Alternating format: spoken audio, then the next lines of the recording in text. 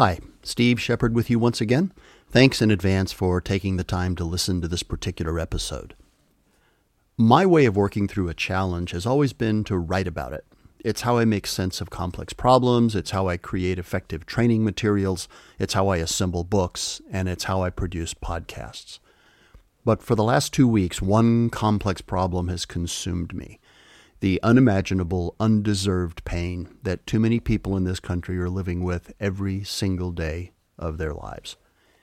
In light of what's happening around the country and around the world in response to the death of George Floyd, I've found myself thinking a lot about who I am, what I stand for, and how I can be part of the change that this country, this good country, so desperately needs right now. The result is what you're about to hear, so thanks for listening. This is important. Let me start with this. A couple of years ago, I was heading home from a long trip.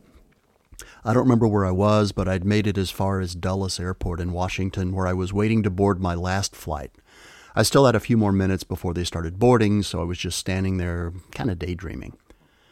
One of my heroes, and I specifically choose that word because he really is a hero, is a man named James Nachtwey. James is a conflict photographer. And that day, standing there in Washington, I had the serendipitous good fortune to meet him because at one point when I randomly looked around, he was standing right behind me in line.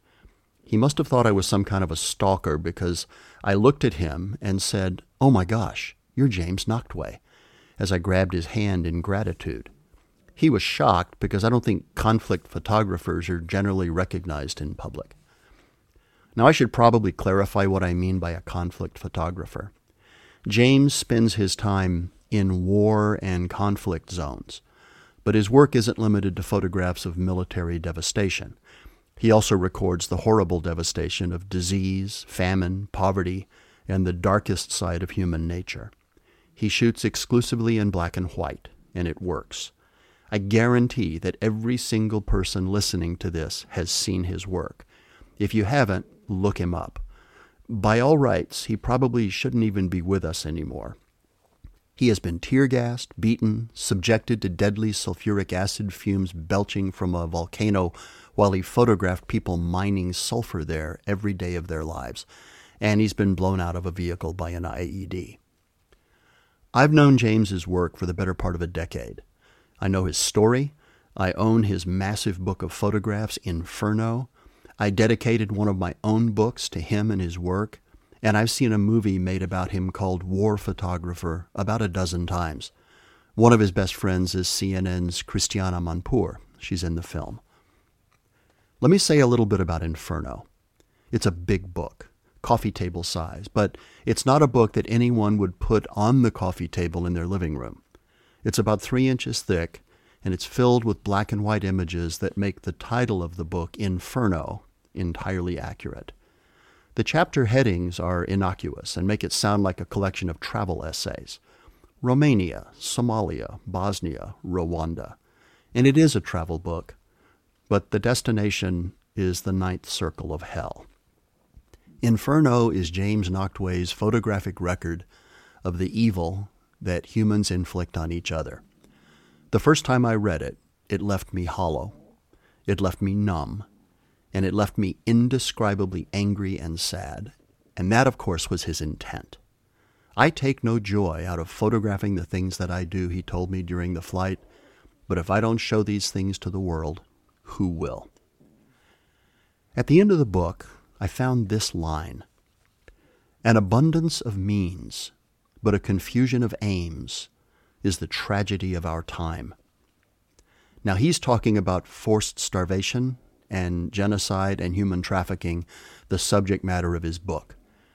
The sentence is one of the most powerful and outright damning statements I have ever read, because what it says is that we have everything we need to fix this problem right now.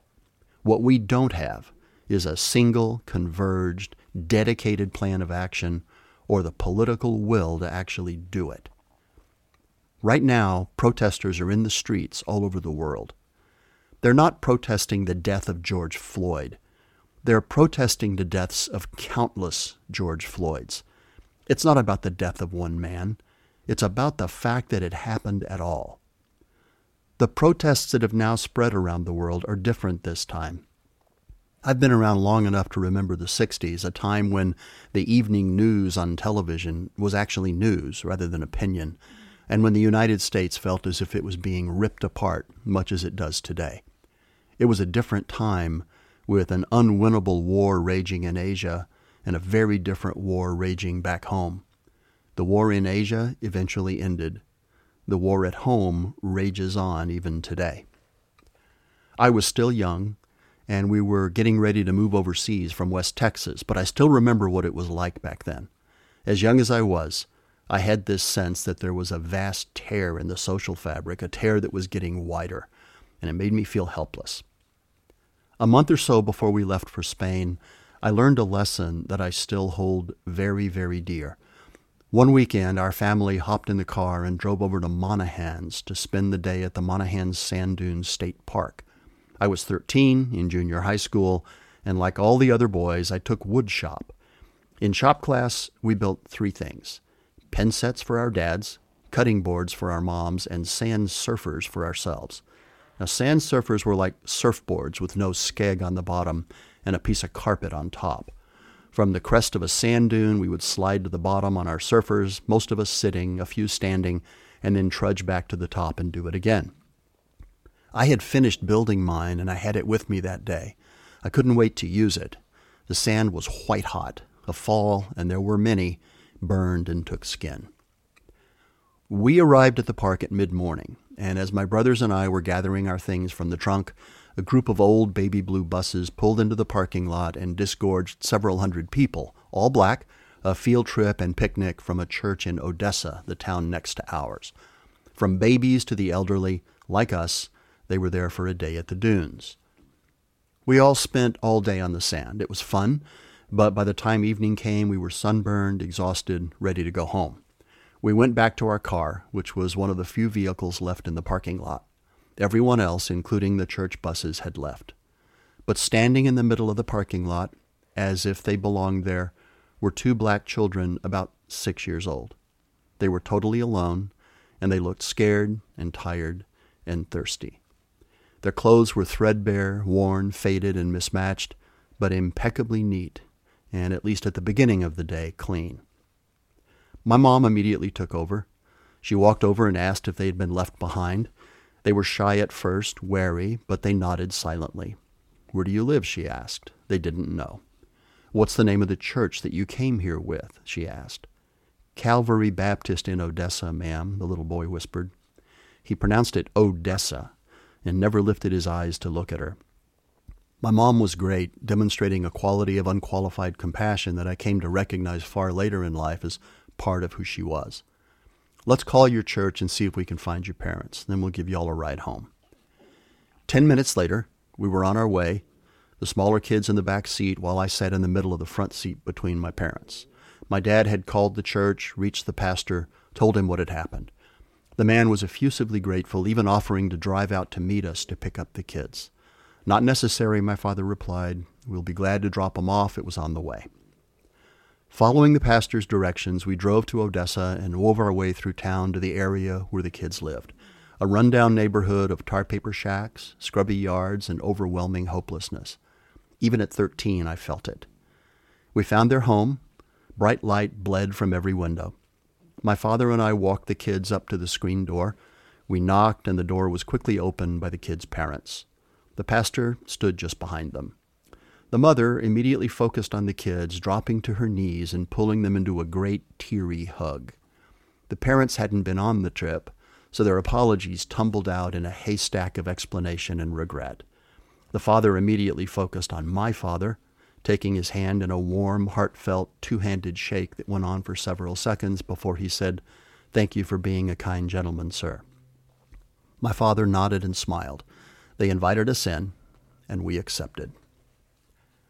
I looked around and entered a world that I had never seen before or been aware of the existence of.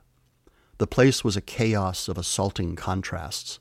It was small, cozy, spotlessly clean, and warmly lit, yet it smelled of sweat and sewage and recent cooking. Threadbare furniture overwhelmed the tiny family room. Clusters of framed family photographs covered every surface, and every photograph was a sea of smiles. There was no television. Dirty dishes were piled in the sink from dinner, which was filled with cold, slightly soapy dishwater. A dozen large roaches floated in the water, swimming feebly, trying to climb the soap bubbles. I was horrified. I felt violated. I felt that something inside me, something correct and fundamental and proper and rule-driven, had been torn without quarter. This wasn't fair. But I also felt a warmth that emanated from the people gathered in that home. There was a strength in them that I was drawn to, a strength that overwhelmed the small room and the smell and the dying insects. Those things became unimportant in the face of greater things, more important things, existential things. When we left that night, I was different. I had changed at the pace of quantum mechanics. Some of it was the awakening realization of social privilege in an unfairly biased world. Some of it was the discovery and sinful attraction of a previously unknown social darkness. And some of it was a healthy dose of shame and guilt that comes from the disconnect between youth, rationalization, and understanding. I didn't know about white privilege yet, but whether I knew it or not, I was experiencing it.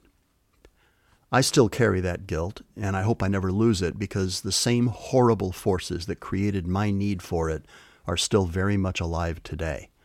When Colin Kaepernick was vilified for taking a knee during the national anthem, voices screamed that he was dishonoring the flag.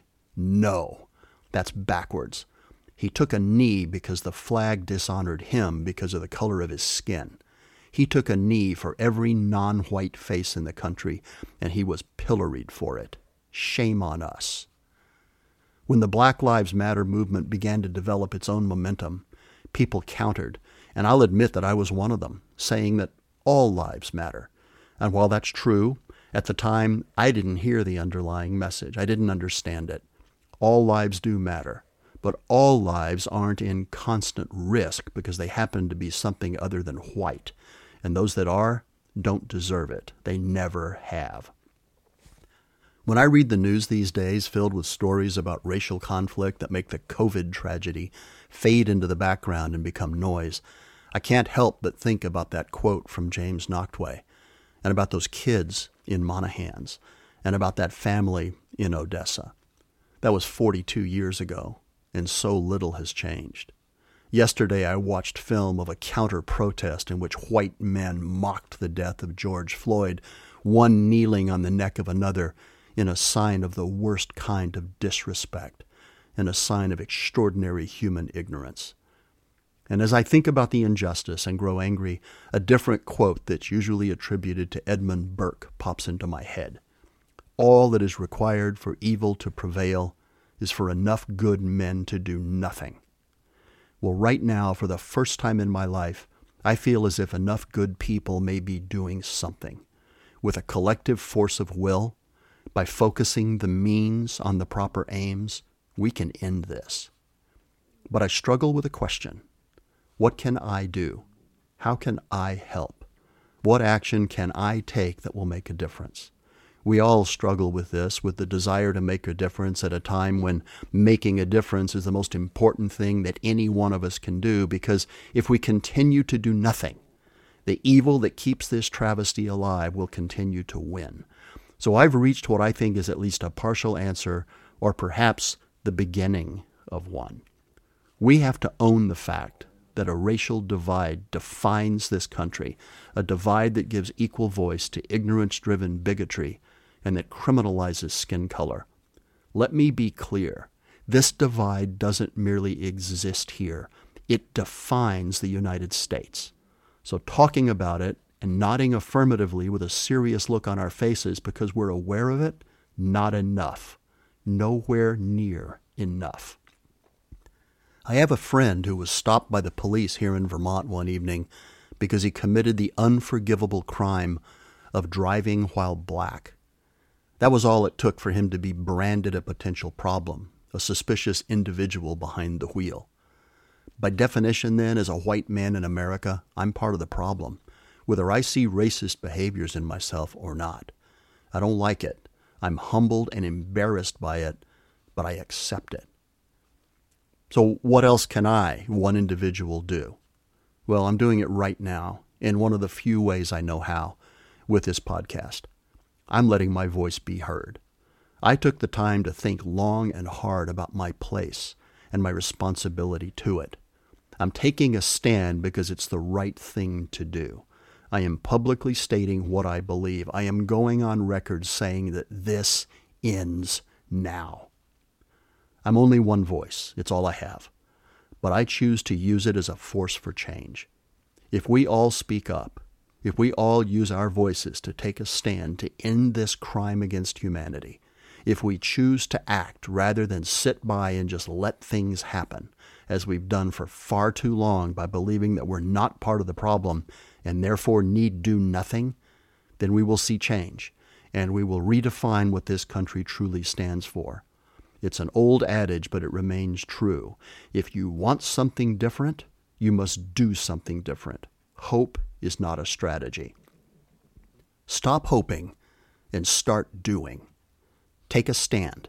Let your voice be heard. Vote at all levels. Own this and be part of the solution rather than part of the silence. Don't ask yourself, what can I do? Ask yourself, what should I do? As James Nachtwey said, an abundance of means, but a confusion of aims is the tragedy of our time. Well, we are the means, and our voices carry the aims. So speak loudly. I leave you with this quote from Frederick Douglass. Those who profess to favor freedom and yet depreciate agitation are people who want crops without plowing the ground. They want rain without thunder and lightning. They want the ocean without the roar of its many waters. The struggle may be a moral one, or it may be a physical one, or it may be both, but it must be a struggle. Power concedes nothing without a demand. It never did, and it never will.